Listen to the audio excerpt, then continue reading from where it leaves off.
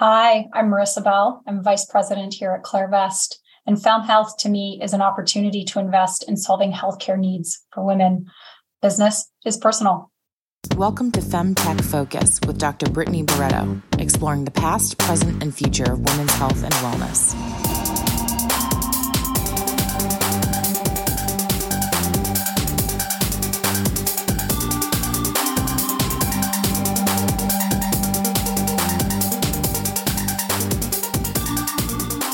Welcome to the FemTech Focus podcast, where we have meaningful and provocative conversations with FemTech experts. These academics, doctors, and innovators tell us about the past, present, and future of women's health and wellness. I'm your host, Dr. Brittany Barretto, and in today's episode, I interview Maurissa Bell, the Vice President of Private Equity at ClairVest Group. Maurissa joined ClairVest focusing on women's healthcare and is involved in all areas of the investment process. She is a chartered accountant and has held various roles in investment and corporate banking. Maurissa is also a recipient of the Women in Capital Markets in 2021 Emerging Leader Award. ClairVest is a top-performing private equity management firm with over $3.2 billion of capital under management. Founded in 1987 by a group of successful entrepreneurs, ClairVest's mission is to partner with entrepreneurs to help them build strategically significant businesses.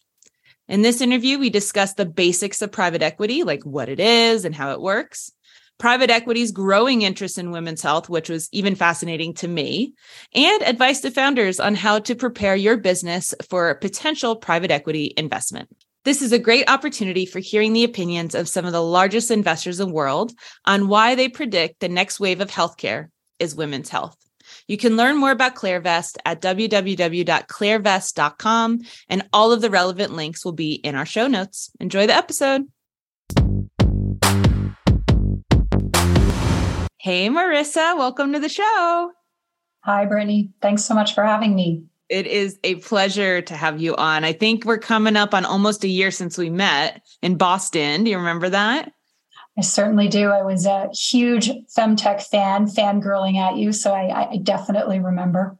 I got a message from you being like, hey, I see you're going to a conference. I'm also going to. Do you want to get coffee? And I looked you up and I was like, oh, this lady looks like a really big deal. Like, oh my goodness. Okay. Yeah, we should get coffee. And then I brought Q with me, my little dog. And I was like, I don't know if this lady's cool or like if she's too high up there, like, should I bring my dog? But you love Q. So, and then it was like friendship from the get-go. I'm always a big proponent of people being who they are, and Q's a big part of you. I'm happy to have him. That's awesome. Well, Maurissa, I'm actually really excited to learn more about your personal background. We love to kick every episode off just learning a little bit more about our guest, because most people don't, wake up or are born in kindergarten saying, I'm going to work in femtech, right? So it's usually this long progression of actions that happen. So tell us a little bit about where you're from. What did you study? A little bit about your background and what are you up to nowadays? Yeah, sure. So for those of you who haven't met me, my name is Maurissa Bell. I am a vice president at ClairVest Group. A little bit of background on ClairVest. So we're a growth-focused private equity fund, and we invest minority capital alongside entrepreneurs in sectors that we believe have strong tailwinds. And women's healthcare is certainly one of those. So I'm very excited to be here today talking about that. We have a little over $3 billion in assets under management, and are on our sixth fund. So we've been doing this for over 30 years. I personally have not, but my partners have, and they're fantastic. So we actually deploy most of our capital in North America. So that's the US predominantly, despite the fact that we're based out of Toronto. And we like to think of ourselves as entrepreneurs for entrepreneurs. And so our job is to really help grow not only the company, but also the entrepreneurs themselves into strategically significant businesses. Why is that important? So I grew up in an entrepreneurial household. Pretty sure my dad had me working since the age of 12. So if you count that, I have multiple decades of experience in this field. But prior to joining ClairVest, I was the head of capital markets and corporate finance for George Weston Limited, which for those of you who don't know it, it is Canada's largest food and drug retailer. REIT and provider of financial services. So it's a pretty big corporation here in Canada. It's about $75 billion in size. I've also had various roles in investment banking and corporate banking at top tier banks here in Canada. And my main objectives there were to assist companies with their growth objectives, which sort of led me to Clairvest eventually through mergers and acquisitions, debt financings, equity financings, that includes IPOs, and have worked on probably over, maybe $25 billion worth of transactions. So that said, I am an accountant by trade. So for those of you who are CAs or CPAs in the US, we are one, and I do have a background in finance. So in terms of, who I am very passionate about this, not just being a woman myself, but I'm also involved in supporting the development of young adolescent women and empowering them through athletics and sports and to foster lasting involvement. I think that there's a huge benefit to women continuing to develop in sports from a teamwork perspective, as well as a creativity perspective as well.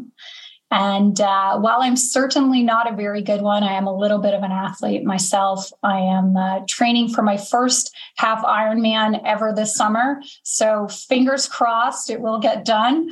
But it's a big feat for me if I can get there. So I love that. I have a t-shirt that says female, the original Iron Man, and the FE is like in that little chemistry box. Yep. It's one of my favorite shirts. Yeah. So you got it, girl.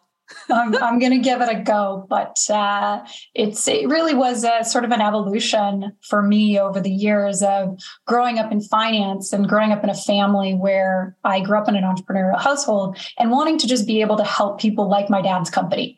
And so now I get to sit at this great fund where we get to invest in things that we're very passionate about. And excited to talk to you about that. Yes. Well, before we jump into, why women's health, how women's health, let's just lay the groundwork here. What is private equity? I hear it as PE. I know it's like big money.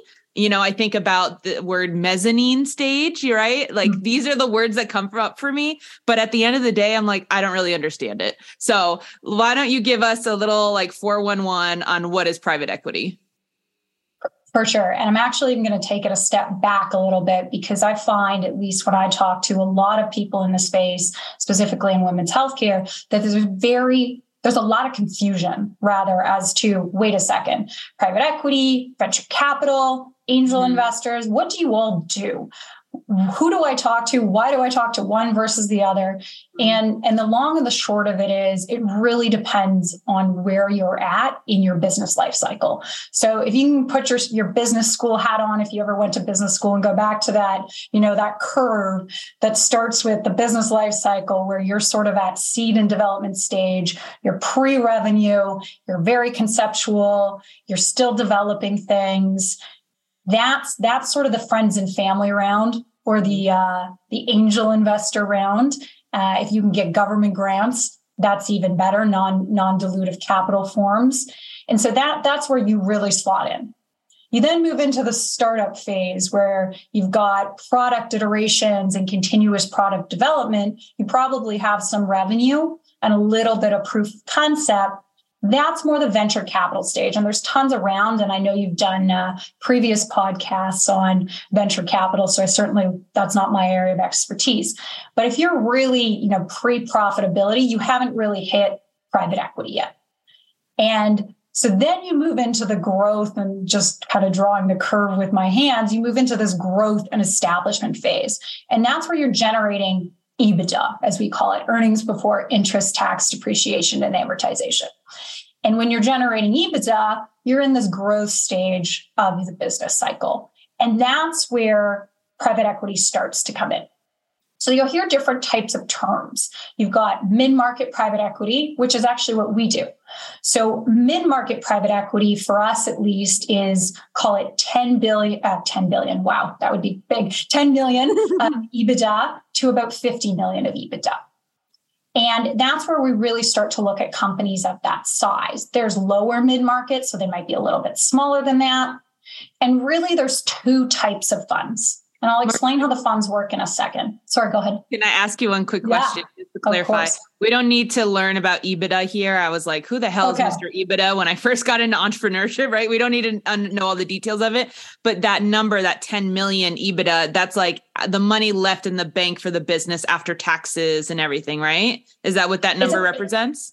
It's actually pre-tax. Pre-tax, so okay. The way we look at EBITDA, the reason we look at EBITDA versus, say, net income or earnings, and it really does depend on the business, but for the most part, EBITDA is because it's a representation of cash flow. Mm-hmm. So usually EBITDA mirrors cash flow. In some businesses it doesn't, but it's a proxy for cash flow.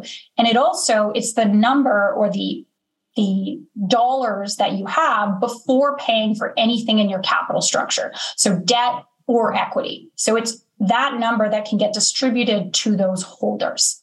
And so we like to look at EBITDA because, again, it's just a proxy for cash flow.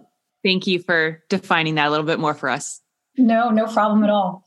So when we look at the sizes of those companies, really there's a couple different types of funds. So there's buyout funds, and then there's growth equity funds. Okay. And buyout funds, and I'll explain how private equity actually, like the structure works in a bit.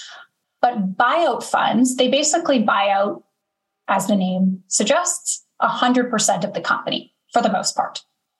And so they're gonna buy your company from you. They're gonna go probably, change management, help it grow, move on. In terms of growth equity, which is predominantly what Clarvest does, is we invest, just as the name again suggests, equity for your growth alongside you. Mm-hmm. And we have a specific type of model where we actually are partners with you. So we believe that the person that generally built a business, you call it a founder, you call it an entrepreneur, they are usually, it's their baby. They're one of the best people to run the business. And so we partner alongside really good management teams to help them in a number of ways. That's to grow, accelerate growth, whether it be through mergers and acquisitions or what we like to call greenfield investments. So that's maybe setting up a new clinic, for example, transitioning ownership. So all those previous investors that were there before, you want to maybe transition over some of that ownership. So we'll help you with that. Sometimes you have too much debt on your balance sheet. So we'll help you reduce your debt. And what that really does is it allows you to grow, because your balance sheet, if it's too over levered, it could constrain your growth. We'll invest in efficiencies, reduce personnel risk by diversifying assets. So that could be you taking some chips off the table out of your company. But ultimately, growth equity is for just that. It's for growth. Then you can move into the expansion phase. Expansion phase is, I'd say, much bigger companies than the sort of $50 million of EBITDA that I was discussing. Those are those really big companies, and private equity still plays there. They're just different types of private equity. We call them mega funds. So mega funds are things people like KKR, Apollo, Blackstone, Brookfield, those really big names that you hear about in the news all the time, those are mega funds. And those are when you have really big companies, usually, they're going to put a lot more capital into there. And by the way, it doesn't have to be equity. It can be debt as well. So there are debt funds and there are equity funds. Last stage of the business cycle, again, if you remember your business books, is maturity or exit stage. And private equity can still play there. Sometimes they'll have like runoff funds or the like. But nonetheless, between growth and maturity, you could also have public markets too, right? So private equity, or you call it PE, Brittany, you're really up with the lingo, is that literally just that. It's private capital. But in all of those stages, you also have the public markets. So a lot of, people will talk to me about, IPOs, I want to be in the public markets, right? And that's a whole different consideration, whether you should actually be a company that's public, because there's a lot of other considerations that go into it. Are you the right type of company for the public markets? Which this is not a podcast on public markets, but if anybody ever wants to have me back, I'm happy to go through that. So that's sort of where you will see the different types of investors. And when we think about, okay, how does a private equity fund actually work? Right? Like, okay, fine. I'm going to you. You're going to help me with all these growth balance sheet things that you talked about. How do I act? How does my fund, how does a fund actually work? Yeah. So here's how it works. So we receive as the fund, we receive our money from investors. Investors include pension funds, insurance companies, endowments, foundations, sovereign wealth funds, and sometimes high net worth individuals or family offices. And so they give us their capital. They say, hi, private equity fund, please go invest this on my behalf. Now, why would they do that? What's a typical minimum investment at that level? Because I think of angel minimum investments, usually 10,000 is the least. And then you get to VC, it's usually 250,000. So like when you get to the PE level, what's your typical minimum check size from these investors? It really depends on if you're a mid-market fund or a mega fund, right? Because just to give you some context, like our fund size, our most recent fund that we raised was $850 million US. And so if you start to take little bits from a lot of people, that becomes very complicated to manage a lot of different. Talk about a cap table. Yeah. I mean, that's right. Exactly. Talk about a cap table. So generally, depending on the size of the fund, we'll set our minimums based on the size of the fund. So if it was only, say, a 200 million fund, well, of course, it's going to be a little bit smaller. So definitely bigger than what you were mentioning for some of your others. But it really depends on the fund. Got it. And so where I was sort of going with that is why would all of these investors give it to a private equity fund, right? Like pension funds actually do sometimes have their own private equity funds that they invest out of. And usually the reason is threefold. It's one, we know how to do it. We have the sourcing capabilities, the investment capabilities that perhaps they don't internally have. Two, we have good returns. We can make a better return than they can on their fund, or if they were to do it themselves. Three is diversification. So they might only have, I'm just making this up, $10 million to invest. Well, that might only be enough to really put it into one company. But if they put it with us, we're going to put it in a bunch of different companies because we're pooling it with a bunch of other capital.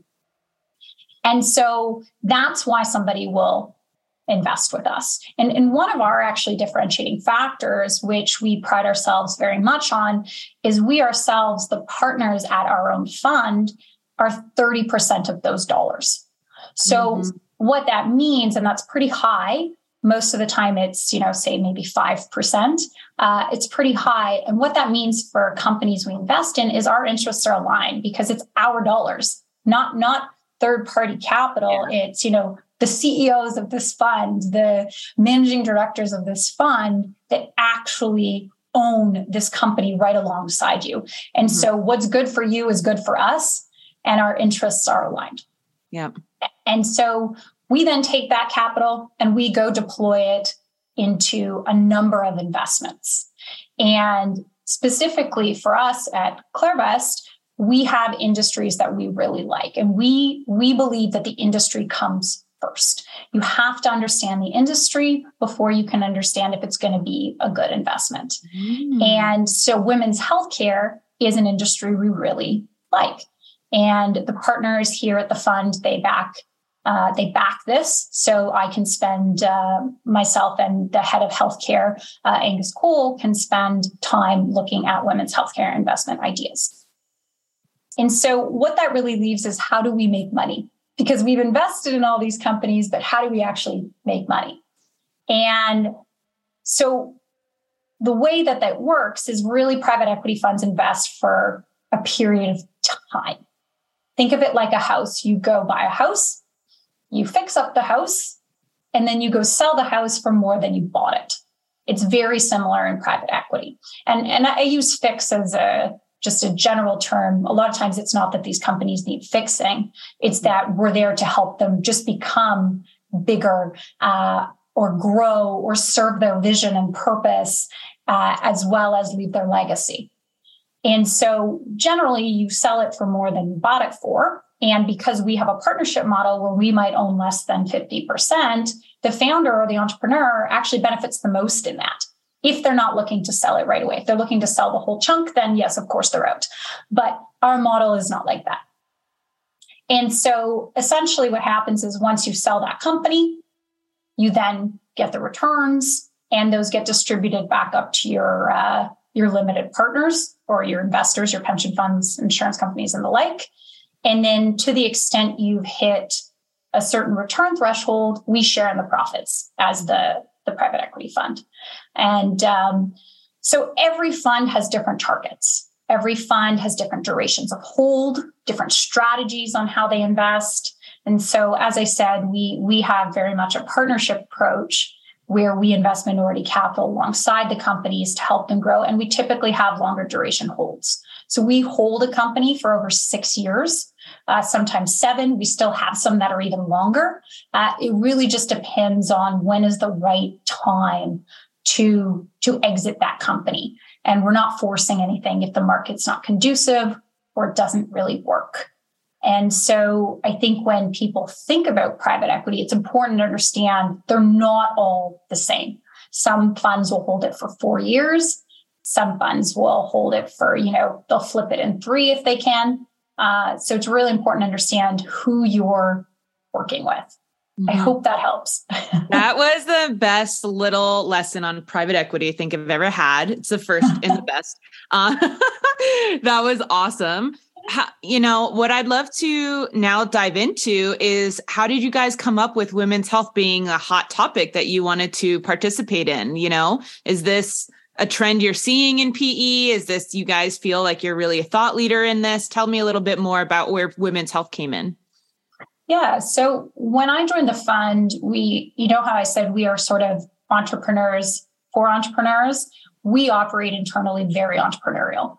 And when I joined the fund, I, had the huge opportunity that the partners here gave me to really think about some of the industries I thought would be investable and where there are great growth dynamics. And I actually came up with women's healthcare. And I can give you my rationale or my investment thesis in a minute.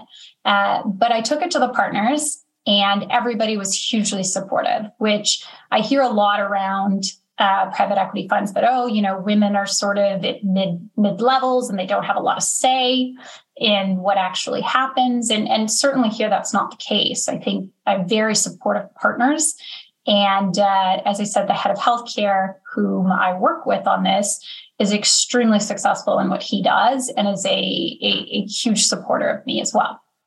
And so really it was a lot of conversations with where it started was with my friends and just listening to some of the issues that they were having, some of the issues that I might have been having, speaking with people like you, Brittany, to really hear, oh, wait a second, maybe there's an opportunity here. Mm-hmm. And I hadn't thought of it because my background is actually predominantly financial services. Mm-hmm. So I worked for most of my career with wealth managers, asset managers, insurance companies, banks, and the like, and had never really thought of this subsector. Now, that's not to say I'm not experienced in healthcare. We have, as I said, 30 years of experience in healthcare. So maybe not me specifically in directly, other than this women's healthcare. And so I started digging into it a little bit, and I'll throw a few stats at you, which really came to my attention. And Brittany, I'm sure these are actually from your report, so you don't need to hear them.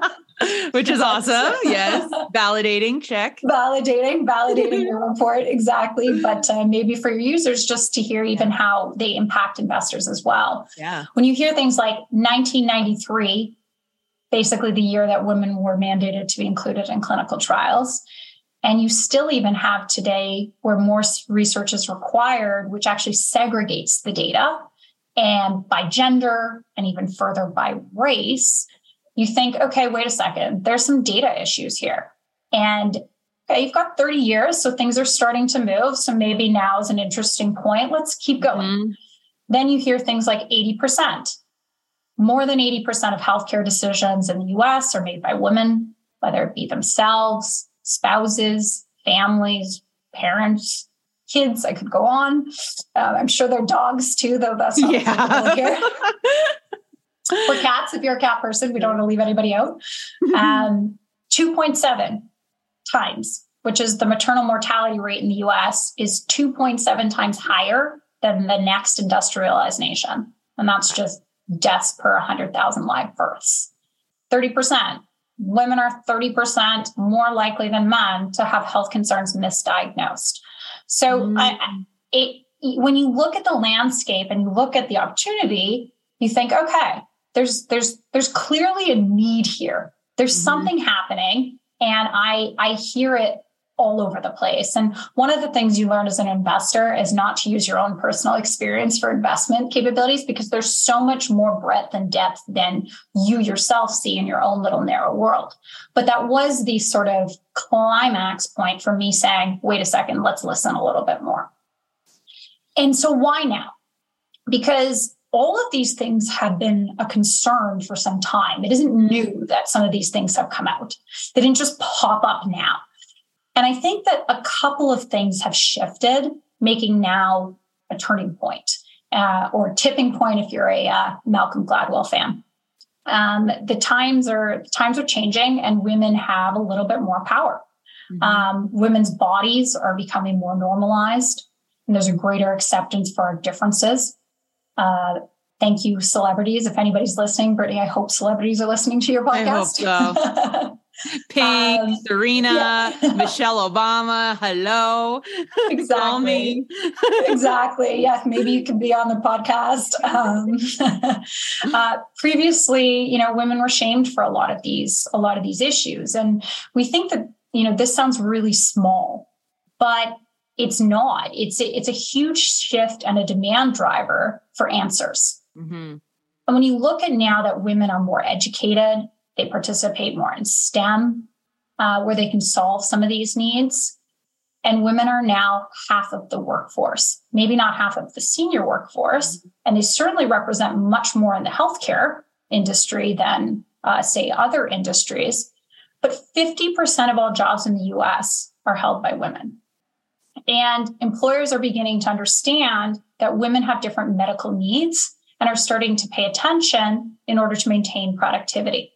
Fertility is a really good example of this, right? You've started to see fertility benefits in corporate America.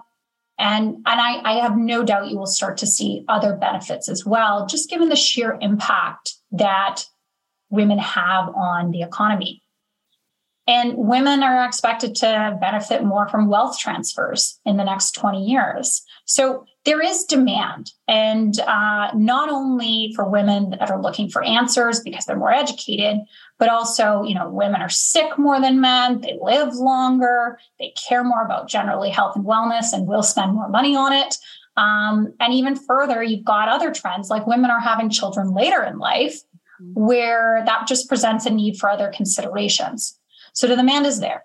And thank you to, your report, we understand a little bit more about the growth of the industry, and it's a pretty big market. And there's also a lot of unmet needs and gaps, and that's where usually there's opportunity.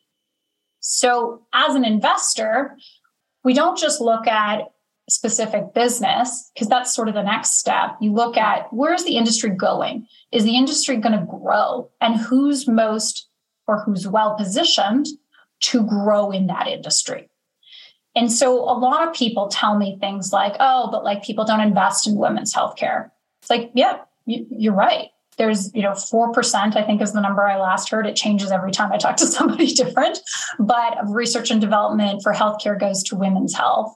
And 2% of capital is usually only raised by female founders. And then when you look at the investor side, you've got, 90 to 95% of the investors are also men. So it's not their fault. It just doesn't come to their attention to think, oh, wait a second, I wonder how, birthing is going for this woman. They may have experienced it because they have wives or, kids that are women. but it's not necessarily at the forefront. And because of all the dynamics I've talked about, I think we are going to see some of that shift, and people are paying a little bit closer attention now. And, I'd like to also change some of that. I think we here at ClearVest, we see the need, we see the demand, and it's just a matter about finding the right spots, in those private equity verticals, as I talked about, not the angel venture sort of areas. And in finding those right companies along their journey, more conversations lead to more people understanding, which in fact leads to more investors too. So it's all a life cycle. I love it. Do you think that there's enough companies at the PE stage in women's health right now? Because we know we're so early stage heavy. There's so many pre-seed companies. Do we have enough companies that are at your level yet? So I would say it really depends on the subsectors, right? You asked me a little bit about what role has PE played in women's healthcare so far? And so we did, initially, I would say the biggest area that you saw private equity was in the OBGYN clinic space or the women's health hospitals, because they're much bigger, right? And so I think it was somewhere in the neighborhood of like 20 OBGYN practices in the US within a 2-year span, call it 5 years ago. And so you saw a lot of investment in that space because there wasn't a lot of other little verticals at that time. It was like, wait, okay, we're seeing some of these demand factors. Women are probably a good investment thesis. I mean, women's healthcare, really what I mean. And so we're going to invest in OBGYN clinics. And that's actually great. It's really helpful because then you can start to you have the capital, you can actually start to innovate a little bit more underneath those OBG. If that's the first place to start, that's a great place. It's kind of like the center for a web of a bunch of stuff. Yeah. And so you had OBGYN clinics. That was your first sort of wave. And then you had fertility. And fertility is still very much in, I would say, in this phase of private equity investment. And is certainly an area that I focus on as well. And so you had some really big deals announced in the last year, like KKR's acquired IRMA, and that's a global fertility giant. That's I think $3 billion in euros acquisition. And followed for KKR the purchase of General Life, which is another sizable fertility clinic network. You've had, I would say, maybe a dozen fertility clinics changed hand in the last 2 years in the US that I'm aware of. And so there's still a lot of investment happening in that space, a lot of consolidation happening in that space. And then, you've got the women's hospitals. Unified Women's Healthcare, I believe the value of that was around $1.5 billion. That's been invested by private equity.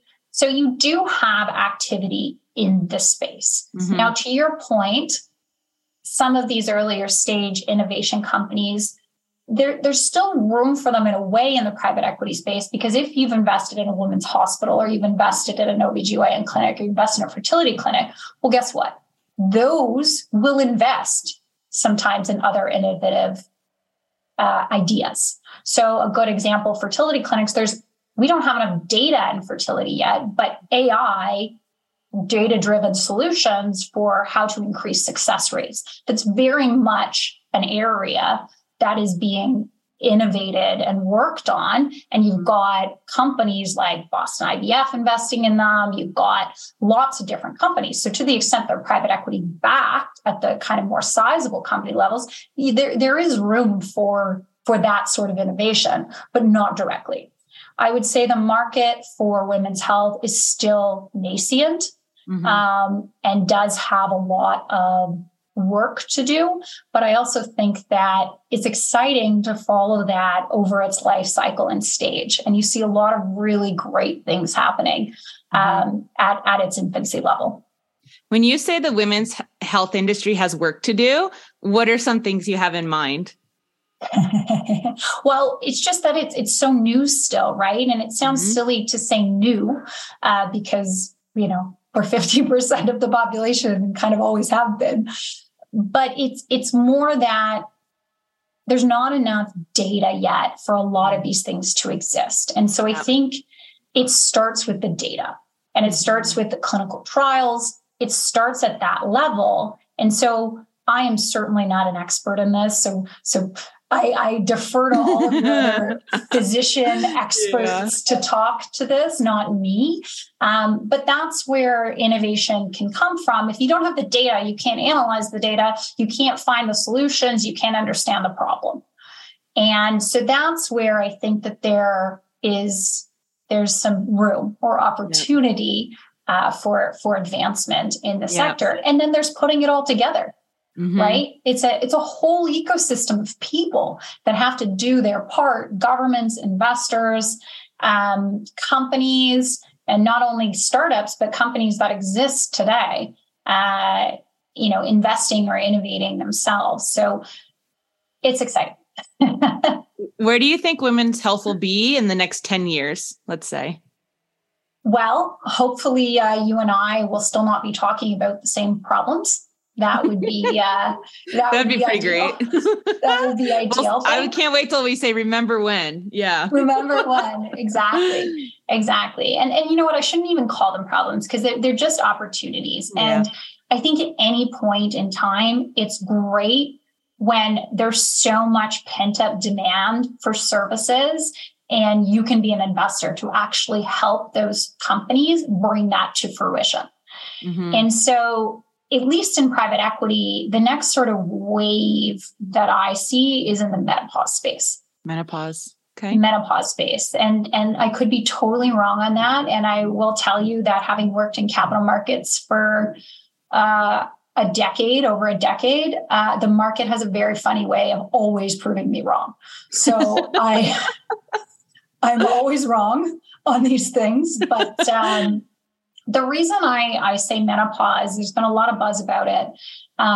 Demographics, first one and foremost, is you clearly have an aging population with women, a big chunk of women moving into that stage of their life.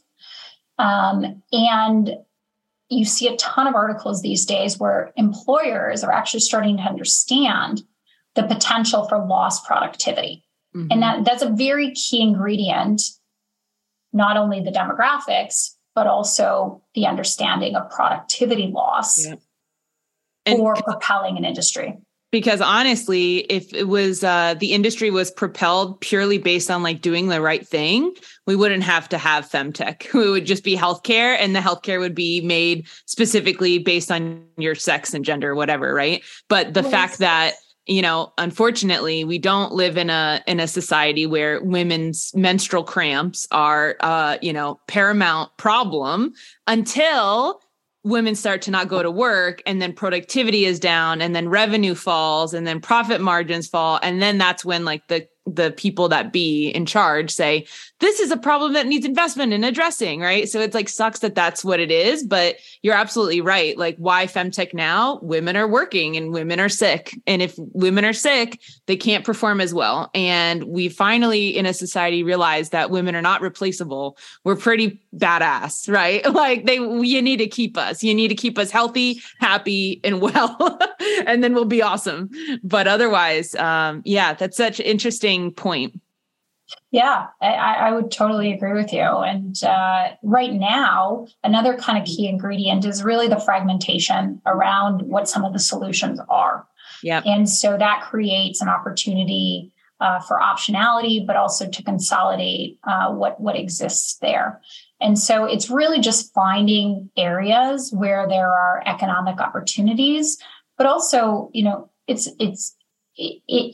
is a productive component of society, meaning they're solving problems for people, right? And it sounds silly to say, but if your business isn't viable, it can't actually get to the point where it solves people's problems because it didn't get there. Yeah. And so I go back to the ecosystem, the whole life cycle and all of these industry dynamics are super important for founders to think through or entrepreneurs to think through. It's not just where are you today and are you solving a problem? You need to be solving a problem for a big enough number of people that it matters to the society and the economy as a whole. If you're solving a problem for two people, it's going to be really hard because it's probably going to cost you a lot of money, and you're not going to, actually be able to get to those people because it never really made it there. And so I love the part about actually getting the help, right? It's like, I get to be part of that whole ecosystem where people not only get to leave their legacies, but also they get to solve a problem for a bigger majority of the population. And my job is to help them get there. Yeah, that's my favorite part. I think about Femtech is that regardless of the stress or the disappointment or the excitement or the ups and downs, at the end of the day, I'm working towards helping people who are going to improve the health of humans, right? Especially women. And so it's such a fruitful industry to work in. Before we wrap up here, what is some advice you might give to founders who are thinking about private equity being in their company's future? Yeah. So the biggest word that I will leave with is preparation. So to have somebody come and look at your business, you need to be prepared to have them come and look at your business. And so the first thing I always say to people is understand what your deal priorities are. What do you actually want? Are you looking for a full sale of the company? Are you looking for a majority private equity investor? Are you looking for a minority? How much of your company do you want to keep? And what do you want the money for? Those are the first two questions you have to ask yourself. And that second part, what do you want the money for, goes to, I would say, what is private equities or most investors' biggest considerations. What is your growth strategy? What are you looking to do? What is your vision? How are you going to grow into whatever your vision is, right? What do you need to do that?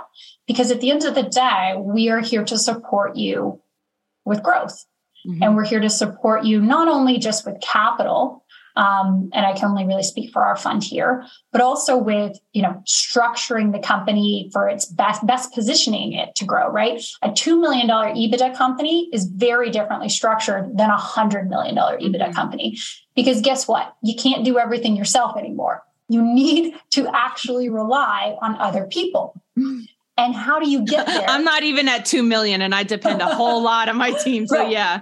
Right. But founders, I find that there's the scariest part about, working with somebody like us. And I hope I don't look scary, but is that they fear that they're giving away their baby, the way that they did everything, and we're going to change it. And it's not that, is they built something fantastic that we want to help them scale it to the next level. Because if they continue to do it the way that they do it now, it's not necessarily scalable. And we want to give them the tools to do that. We want to give them the relationships, open up doors for them. We know lots of banks. We know lots of industry professionals. I can't tell them if it's fertility, how to actually do IVF. They need to do that. But we can open up a lot of doors for them. A lot of founders sometimes have personal guarantees on their debt. Well, guess what? You don't need that anymore. Yeah. You got me. I'll do that. That's no problem. We can also, we'll restructure the company. We'll put in place sales organizations to help it actually grow. And then sometimes the people that you actually used to have in the company may not be the best for the future of the company. And that's a really hard thing for people to understand.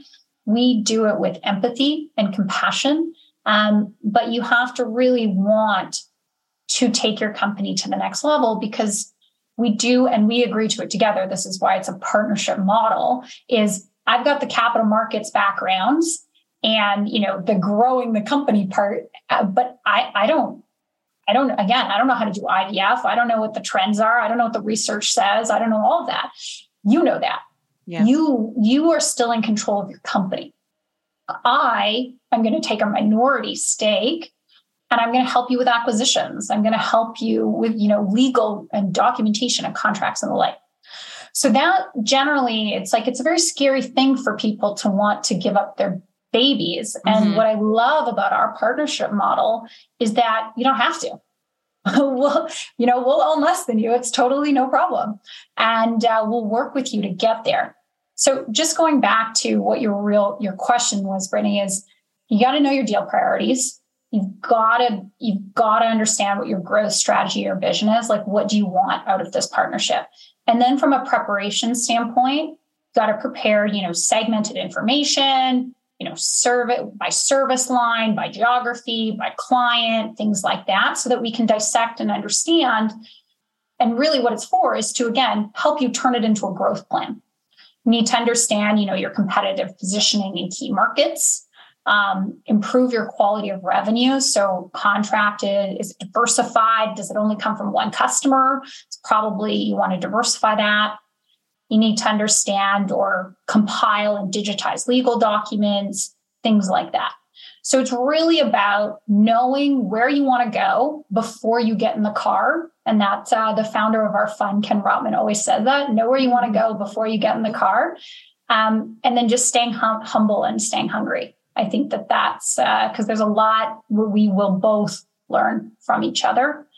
And above all is know who you're getting into bed with.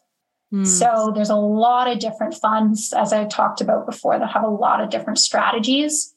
And so the advice I will leave you with is please do ask about the fund, right? Yeah. Where does my capital come from? Who am I? How am I going to treat you in a bad time? Ask for references, which we happily provide. I'm happy to give you references to all of the companies that we've worked with, because again, it's a partnership. And you don't want to wake up one day and realize that, oh crap, I took capital, but I didn't really understand what I was getting into. And if any fund ever pushes back on that, they're probably, you might want to consider whether they're a good partner for you. Maurissa, this has been so incredible.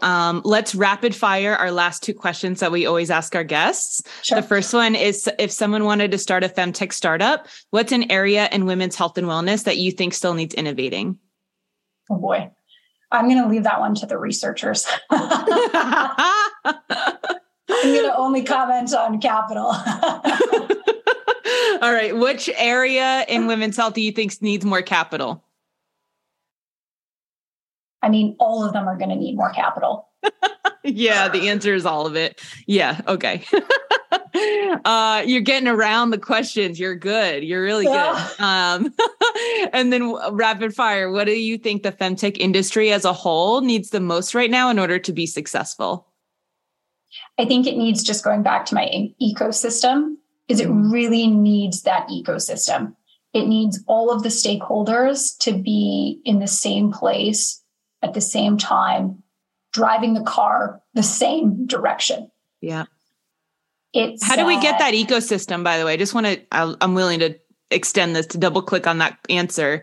What do you, when you say ecosystem, we have a virtual community, we have a network of listeners, there's conferences now for femtech. When you say ecosystem, is there something in your mind that pops up? I think it's all of that, but I think it's still new. I think sometimes, you're not getting the biggest players at the table. Yeah. You're still seeing the smaller ones. Yeah. And you don't always see, some of the government officials and the like. There are grants and things for I think you taught me this, for women's health in different ways. And I just think that it's tough when not all of the necessarily the key stakeholders are around the table.